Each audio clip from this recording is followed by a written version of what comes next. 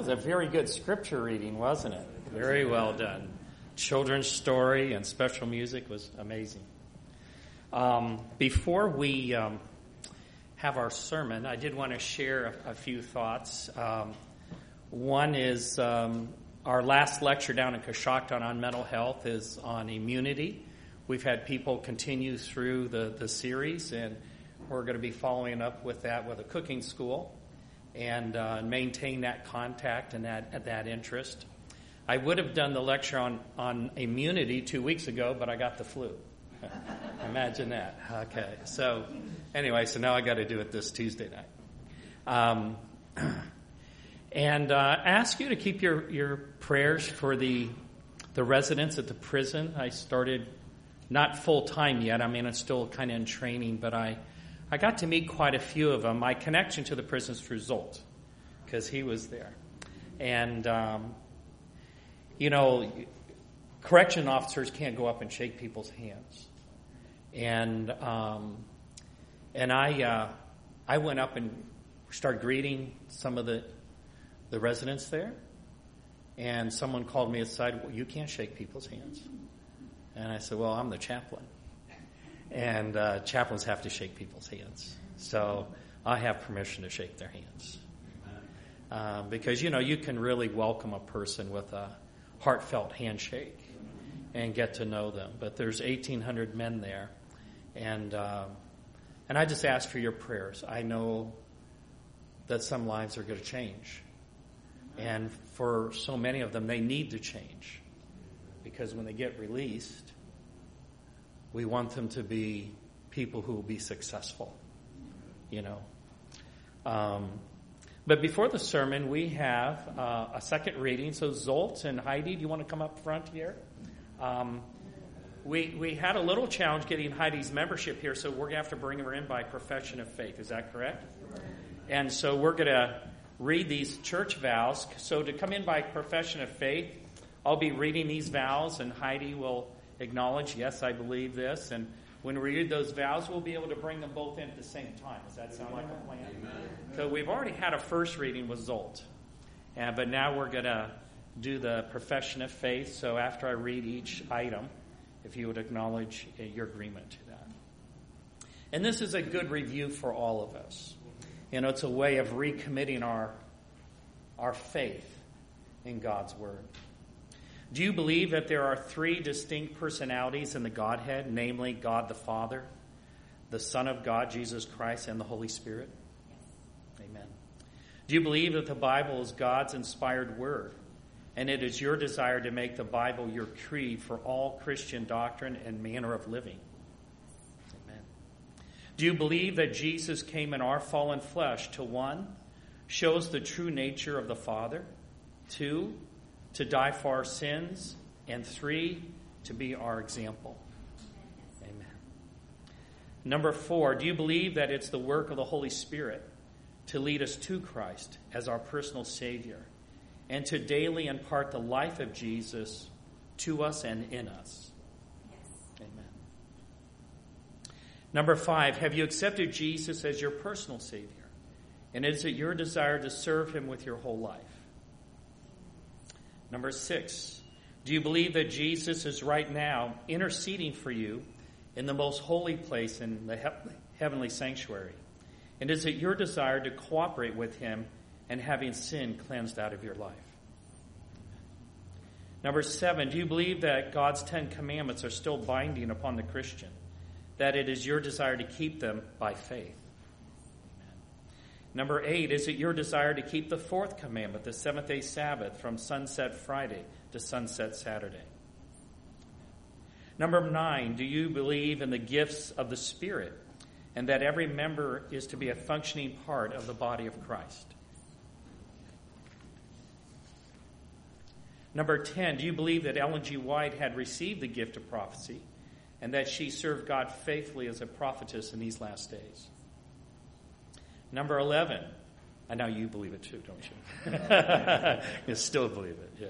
Number 11, do you believe that the Seventh-day Adventist Church is God's remnant church and that He purposed this church to prepare the world for the soon return of Christ? Number 12, do you believe that Jesus is coming soon and that he will appear visibly with all his angels to redeem his faithful from every generation? Number 13, do you believe that the wages of sin is death and that every soul is resting in the grave awaiting for either the resurrection of life or the resurrection of damnation?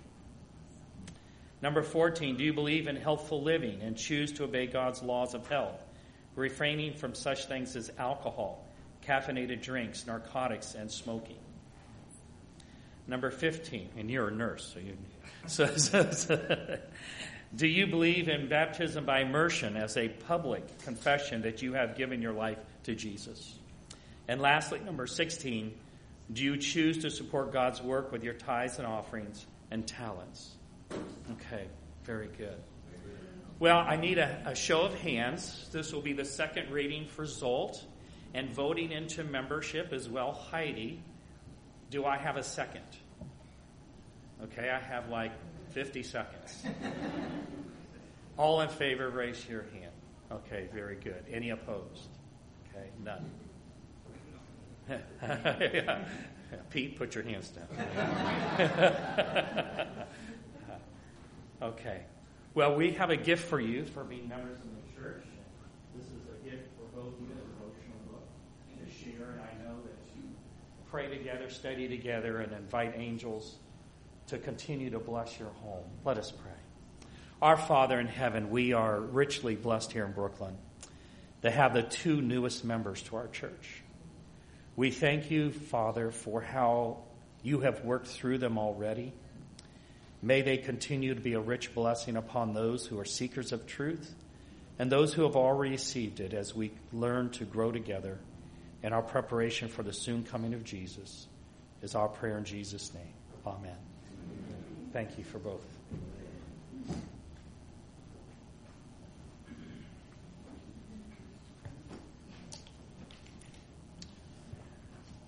Well, that was a long scripture reading because the Battle of Armageddon is the sixth plague. And before we begin, let's have a word of prayer. Father, we thank you for your word. We know we're on holy ground when we read that word. And Father, we pray for wisdom. Wisdom from above to know your word aright, that we may be best prepared to be used in your service in these last days, not only in the preparation of others, but for ourselves. Father, thank you for your perfect work, the work of the Holy Spirit, the work of all the lovely angels, and of course, Jesus as our intercessor. And we pray all this in Jesus' name. Amen. Let's turn to our Bibles to Revelation 16, and let's go back and reread the sixth plague. The reason we're talking about Armageddon is because it's a real battle. It's not a military battle, but it's a real battle that actually didn't start on planet Earth.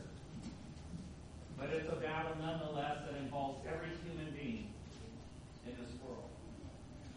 Now, the popular teaching in the churches today is that the Battle of Armageddon is a military battle in the Middle East.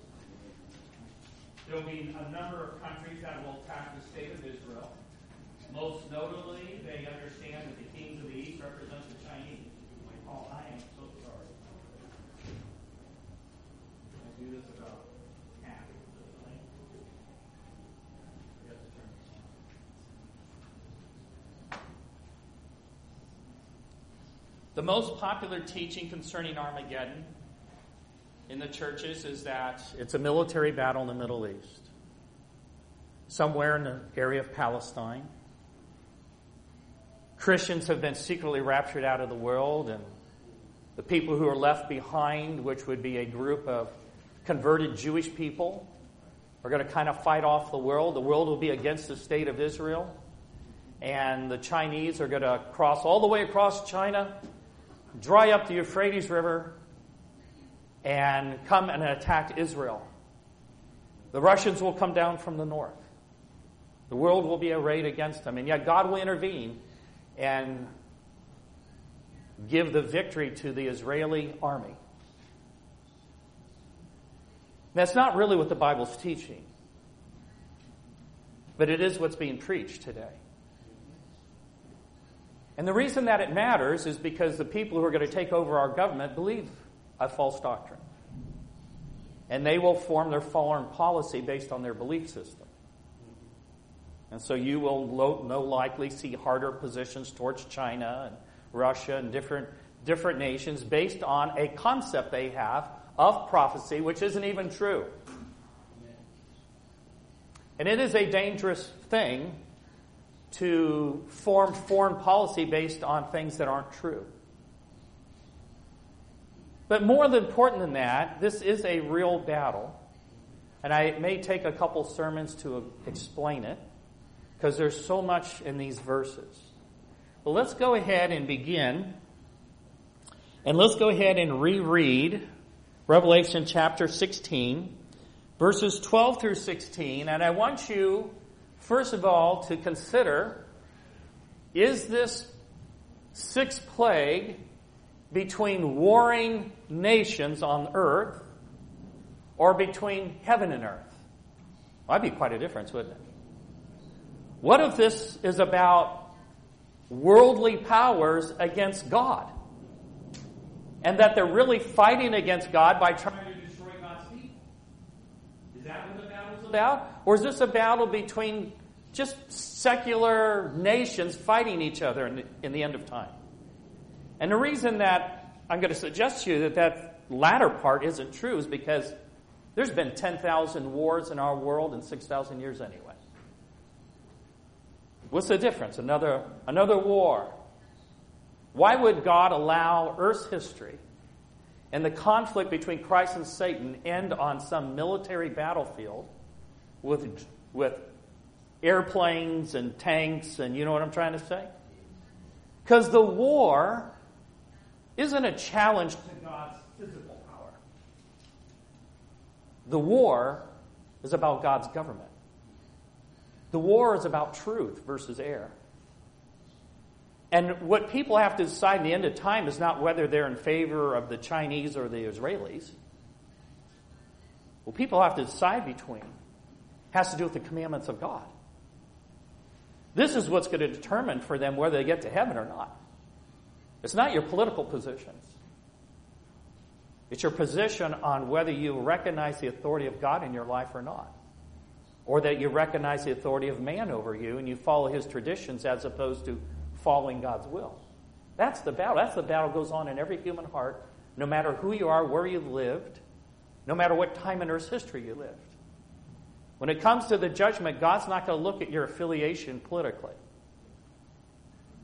God's going to look at your heart and see if there's rebellion in there still against him. This battle, this whole conflict isn't about us. We're involved only because we're the prize. The battle's between Christ and Satan. It's between truth and error. Our part in the conflict is to choose which side we're going to be on. That's our part. Okay? So as we go through this and read through this, most of the churches are saying this is a war between nations. But I believe as you'll see that this battle is really between the world arrayed against God and his commandments and his people. Okay? So let's read this. And the sixth angel poured out his vial upon the great river Euphrates. And the water thereof was dried up, that the way of the kings of the east might be prepared, which most believe is the Chinese. And I saw three unclean what? Spirits, like frogs, come out of the mouth of the dragon, out of the mouth of the beast, out of the mouth of the false prophet. And they are the spirits of what? The devils. Working miracles, working ferociously because the devil knows what? His time is so short that he's going out to the world to deceive every possible person. Right? Let's read on. For they are the spirits of devils working miracles which go forth unto the kings of the earth and to what? The whole world's involved, not just the Middle East. To gather them to what kind of battle? To the battle of that great day of God Almighty. Not a battle between nations, but a battle in rebellion against God himself. Behold, I come as a thief. Blessed is he that watches and keepeth his garments, lest he walk naked and they see his shame. And he gathered them together in a place called, in the Hebrew tongue, Armageddon. So as we look at this first item, we have a Euphrates dried up, which has already happened in the past, physically, literally. But we have to understand, is we talking about a literal Euphrates still, or are we to understand it spiritually or symbolically? Something's being dried up. And so we'll get into that in a little bit. But it really is the battle of that great day of God Almighty, which would be what day? Just before the coming of the Lord, the great day of God's wrath isn't today. It's not when the Sunday law passes. But when probation closes and those 7 last plagues begin to fall, are we nearing the great day of God Almighty? Amen. Absolutely. Everything's marshaling to that day. And when you get to the 6th plague, the world thinks, which is on the wrong side, arrayed against God and His commandments, think they have the upper hand. And in this battle of Armageddon, they try to wipe out God's people in one decisive blow, but God intervenes. And the 6th plague and the 7th plague is really about God's deliverance of His people. Do you remember a story in the Bible where God dried up some water and delivered His people? Yeah, right at the Red Sea. Why did He deliver His people from Egypt? Because Pharaoh would not allow them to worship God. And so to free His people to worship Him freely, God would deliver them out of slavery. And to deliver them out of slavery, He would bring them down by the Red Sea, and the Egyptians were just about ready to pounce on them, but it became late in the day, and the cloud that was directing God's people to the Red Sea actually now came down on earth and stood between the Egyptians and the Hebrews.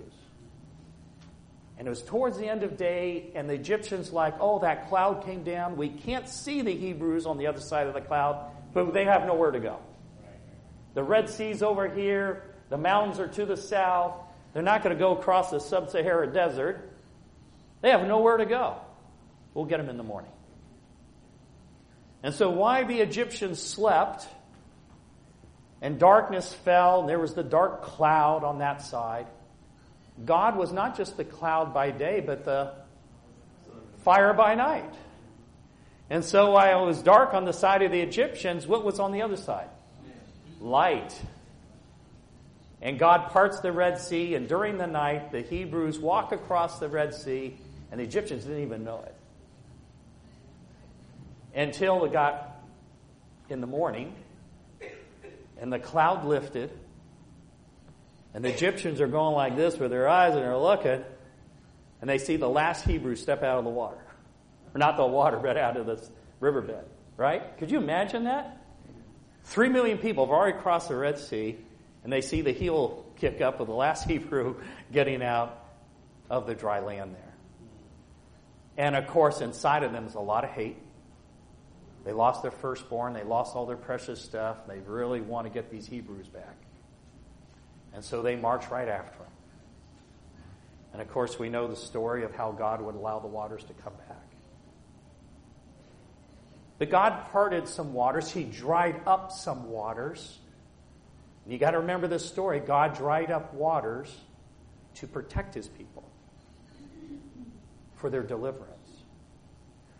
So when we read about the 6th plague and we start thinking about water dried up, when the Euphrates dries up in this plague, are God's people going to be delivered? Yeah, absolutely. And this is just like with the Egyptians. When the 6th plague, the waters dry up, that's towards the end of the power of the evil power trying to destroy God's people. Okay? So,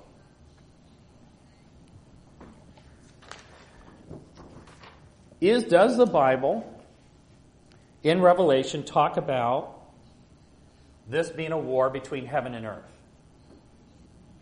So what we read under the sixth plague is the dragon, the beast, and the false prophet are gathering the whole world to a battle. Okay? Do we have another picture of that in Revelation? And is it between heaven and earth? Let's read it. It's in Revelation 19. And I'll begin with verse 11 and 14 and 19. These will be the three verses we'll look in Revelation 19. I encourage you to read 11 through 20 there. But in Revelation 19, verse 11, I saw heaven open, and behold, a white horse. And he, Jesus, that sat upon him, was called Faithful and True. And in righteousness he doth judge and make war. Verse 14. And the armies which were in heaven, who would that be? That'd be the angels, followed him, Jesus, upon white horses. Okay? But notice what 19 says. And I saw the beasts and the kings of the earth and their armies gathered what? Together. That sounds like the Battle of Armageddon. Gathering the people. Gathered them together to do what? To make war against who? Against Christ that sat on the horse and against his army. You see that? So in the context of the Battle of Armageddon, which isn't between warring nations, the earth's history is not going to end on battlefields here in the world. There's been too many of them. It's a battle between this rebellious world and her maker. And everyone's going to have to pick a side on this battle. And so Christ is symbolically shown as coming back on a white horse. And he is coming back with all these angels. And they're symbolically shown as coming back on white horses. And it's not that the world's waiting, the dragon, beast, and a false prophet to start shooting ICBMs towards heaven. No, the Battle of Armageddon is before Jesus gets here. So how does the dragon, the beast, and a false prophet fight against Jesus, who's sitting on the white horse, coming with all the angels? How does he make war against Jesus before Jesus gets here? Any thoughts? By attacking the believers of Jesus, by attacking those who faithfully follow Jesus wherever he goes. Satan's only opportunity is to try to take this world over before Jesus gets here. And the only way to do that is to eradicate all who have faith in Jesus. See, that's the battle, my friends. And that has always been the big battle. You know what the devil tries to do? He tries to get us to fight amongst ourselves. He tries to get nations to fight amongst themselves, blaming people. But the reality is all our problems go back to Lucifer, go back to sin, go back to rebellion. That's what causes all the problems in the world.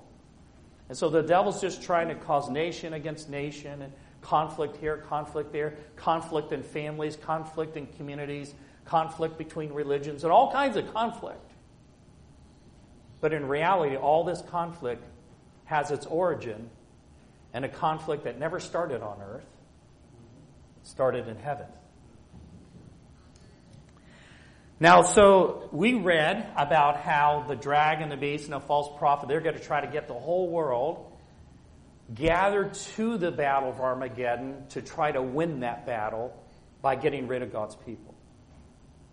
But what happens in that battle? Let's read about it. It's in Revelation chapter 6, verses 14 through 17.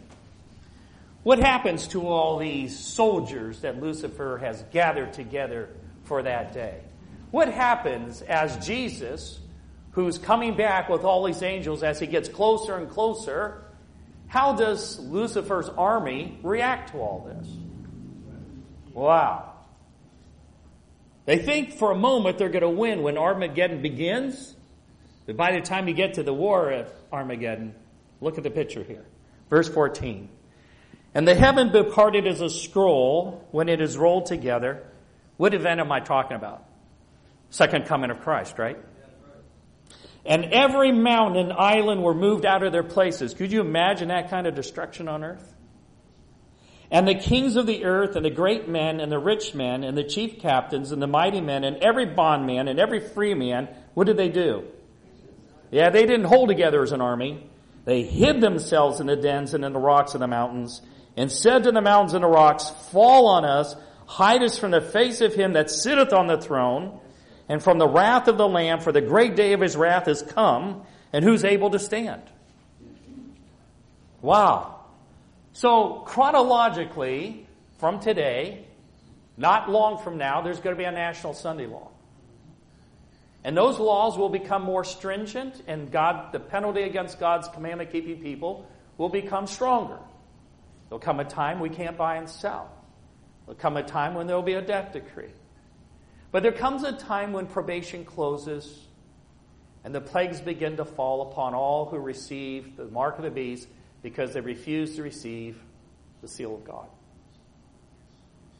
And as those plagues fall on those who think they're on the right side, they become angrier. They're going to want to blame God's people for all their troubles.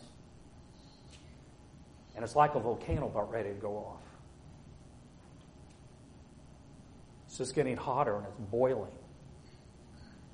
And it's just going to erupt by the time you get to Armageddon, and they've set a date. And then they'll take things into their hands, and they think they'll have a victory in one night. In one night, they think they're going to win. But this is exactly when God intervenes and rescues his people. And this is what happens to their army. They were all gathered, and now what are they doing? They're scattering. Every man for himself. Hiding in the dens of the rocks from who? God's people? From Christ himself. Because the one they're really battling against isn't us. We're not the problem. The problem is that they haven't given their heart to Christ to do all that he asked them to do. That's the problem. That has always been the problem. Isn't that the problem that happened to Lucifer? Yes. He got to a point that he refused to submit to the authority of Jesus. That's the problem. And that will always be a problem for a created being in their relationship with their Creator. God gave us life. God's a king. God has rules. You don't want to keep the rules. That's a problem. What are you going to do? You see? And so God allowed this experiment to take place on planet Earth to see how does that go. What happens to a world when its inhabitants choose not to follow God's rules? Look at it. Look at our world.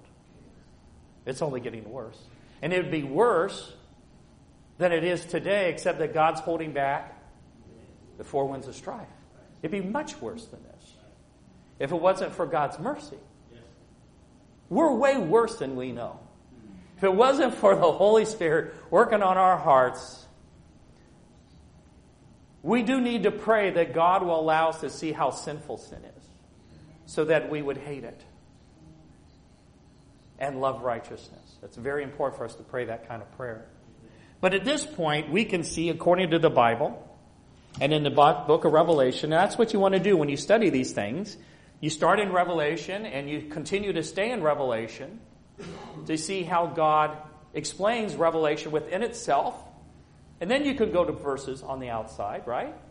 But all that your need is going to be inside this book. And as we've studied this, we realize that this isn't a battle between warring nations. It's between heaven and earth. Now, there's something else very interesting. If you turn back to Revelation chapter 16, and that is the word Armageddon. Armageddon, there are two kind of words here. Armageddon. means, H-A-R is mountain. And Megiddo comes from a root moed, which means congregation. Does that ring a bell?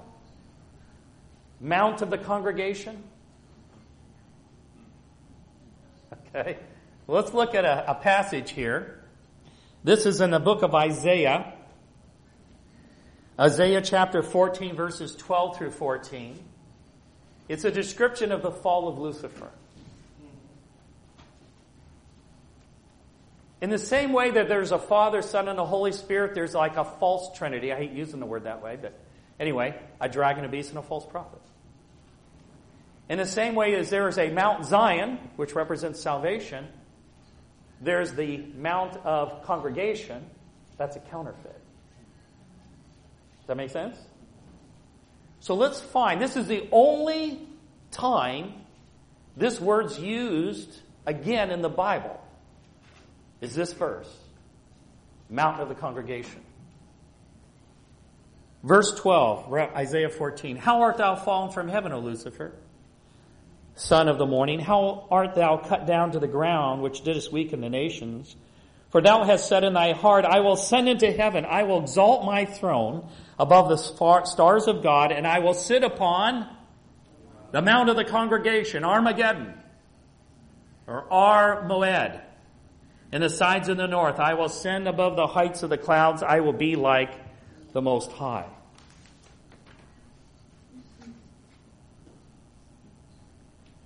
When did Lucifer first want to sit in the mount of the congregation and be like God? Where did that happen? It happened in heaven. Did it happen before the creation of our world or after? Before. Before the creation of our world, Lucifer already wanted to be worshipped as God and sit in the mount of the congregation. Knowing that, and knowing that the word Armageddon comes from this same root or word, what then does Armageddon represent really? It represents Lucifer's last final attempt before the second coming to be what? To be worshipped as God. You can see where the Battle of Armageddon is meaningless if it's just a military battle between nations. It doesn't mean anything.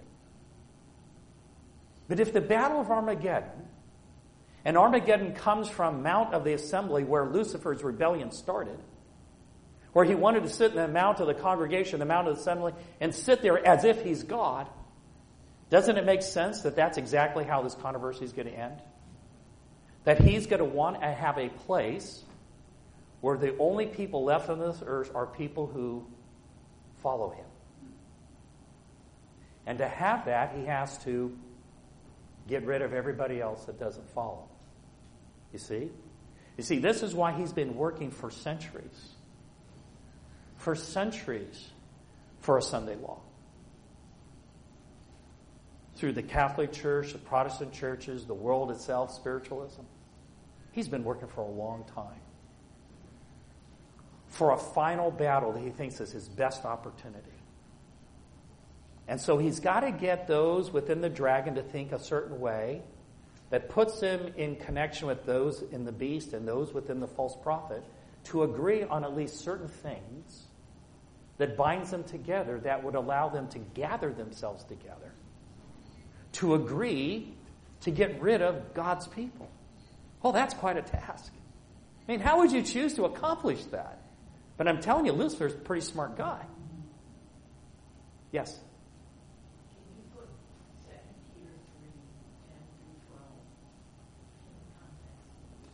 2 Peter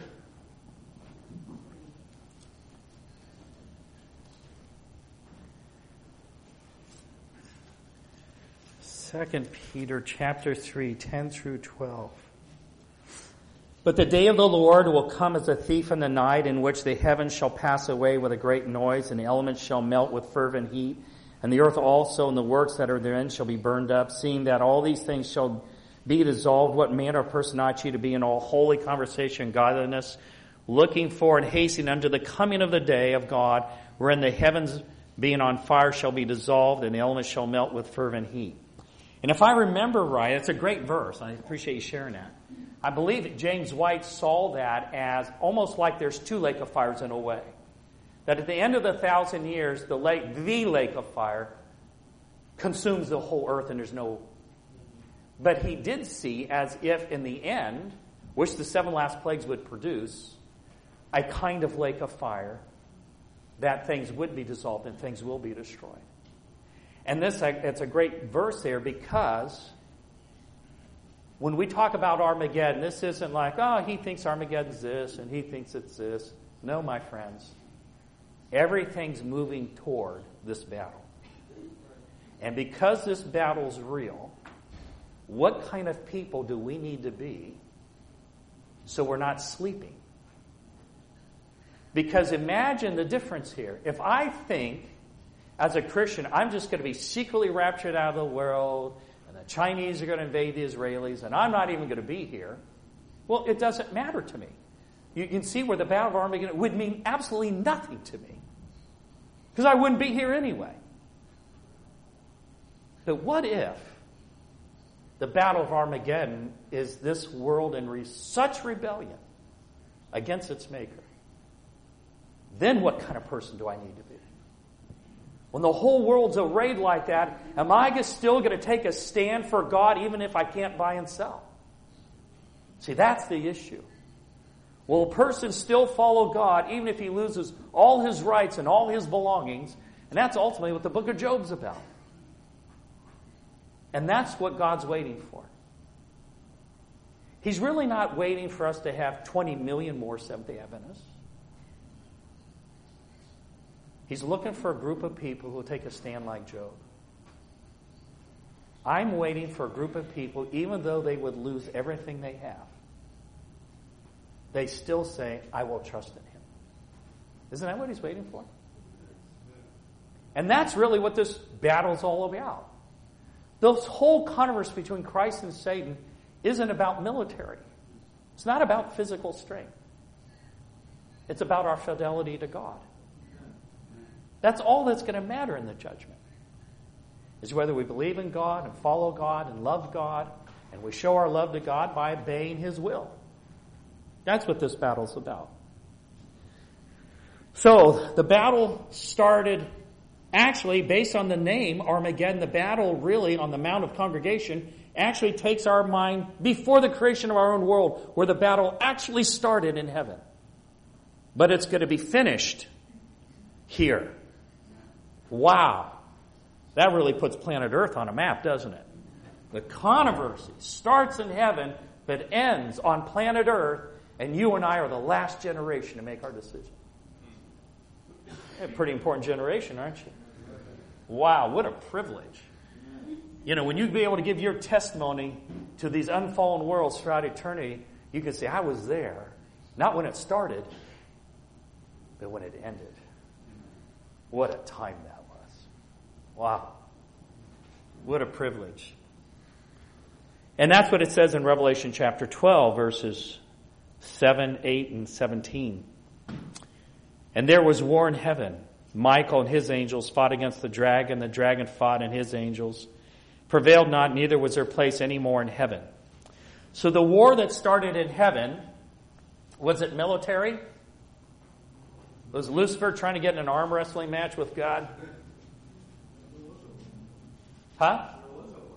There was a war, but what kind of war? And when people talk about the Battle of Armageddon in our day, they keep thinking military. But you can have battles that aren't military. A battle of words, a battle of ideas. Isn't that right? And that's what this battle is. It's a battle of ideas. It's a battle about the commandments of God versus the traditions of men. That's what the battle's over. Your allegiance to your creator or to the created. And the battle rages on. The devil even knows what this war's about. Revelation 12:17. And the dragon was wroth with the woman, went to make war with who? The remnant of her seed, which do what? That's exactly what the war's over. It tells you what the war's over. You don't have to guess what the war's over. Even the devil knows what the war's over. He's the one who created the conflict. And he's deceived all these churches to think that the battle's over something else. Right? That it's military and things like that. I'm going to read you a statement here. This is from manuscript 175, year 1899. 4 mighty angels hold back the powers of this earth till the servants of God are sealed in their foreheads. The nations of the world are eager for conflict. It's in us. It's in our fallen nature. We like conflict. But they are held in check by the angels. When this restraining power is removed, there will come a time of trouble and anguish.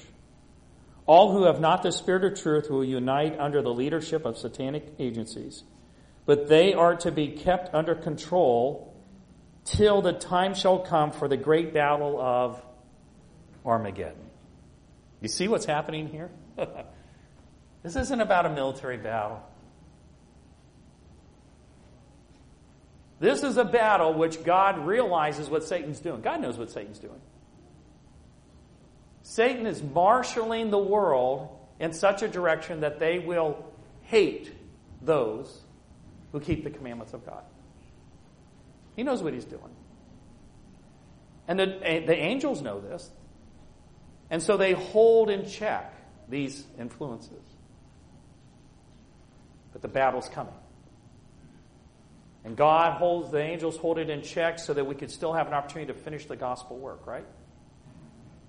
But once that work is done, and every human being has made his decision for or against the seal of God, there's no reason to hold back the four winds. And when he lets go of those four winds, we're quickly marshaling towards Armageddon. You see, friends, we're moving in that direction right now, but at a slower pace. At some point, this battle had to take place, and it's not military. At some point, the battle between truth and error comes to an end. Armageddon is that battle. And God holds back the four winds to give us time, not to sin longer, but to overcome. And to prepare people for the greatest, most important decision they will ever have to make in their life. What are you going to do with Jesus? And what are you going to do with those commandments that he wrote with his own finger on 2 tables of stone? Is he your Lord, your King? Is he your God? And if he is, have him write those commandments on your heart. But if you want to be your own God, come up with your own rules. You see, that's the decision everybody's making. And the devil's going to try to deceive people on the wrong side. We know that. That's his attack, his force and so forth. But he holds back these four winds until everyone's made a decision. But once he makes a decision, the first plague falls. And then the second. And then the third. And Armageddon isn't until, which one? Number 6. Do you know what our world would look like after the first 5? It'd be devastating. And this is why the devil knows number 6 coming. The devil knows what the battle is. He started the conflict. He's trying to avoid this conflict. He doesn't have a choice. Because still on the earth, there's a group called the 144,000. And he can't take their lives because God won't permit it. Because it would do no good for them to be martyrs because every case has been decided. But it doesn't mean he's still not going to try. And next sermon, we're going to get into what he's going to do. He's going to be in such a position that even after everything that happens before the close, threatening people, can't buy and sell and things like that, there's still a people on the planet who are God's friends. And that's the beautiful thing. That there will be God's friends still here. And the plagues fall, and the devil knows that once that first plague falls, he doesn't have much time. And I hate to ask the question, what would you do if you were in Satan's shoes? Because that's a bad question. But you can think in terms that he has to do something, doesn't he? And so these 3 unclean spirits like frogs go out to deceive the whole world. It's the only way he can get it done. It's his last ditch effort. And this is his last effort to try to be God in this world. And so next sermon, a couple Sabbaths from now, we'll continue. We just got into Armageddon. Right? We're just looking at what it represents. And we'll get into more of the details next time. Before we have our closing prayer, but I shouldn't end with that. God does deliver His people at this time. But you can be part of that. You imagine giving a testimony and say, I was there. And I witnessed God delivering us from the whole world against us. What a testimony. And once you went to this one phone world and shared it 10,000 times, they're going to say, tell me again. Tell me again. So friends, every trial we have is an opportunity for God to deliver us and show us His power. It's not to discourage us. It's to encourage us that God actually is with us and He'll do marvelous things for His people.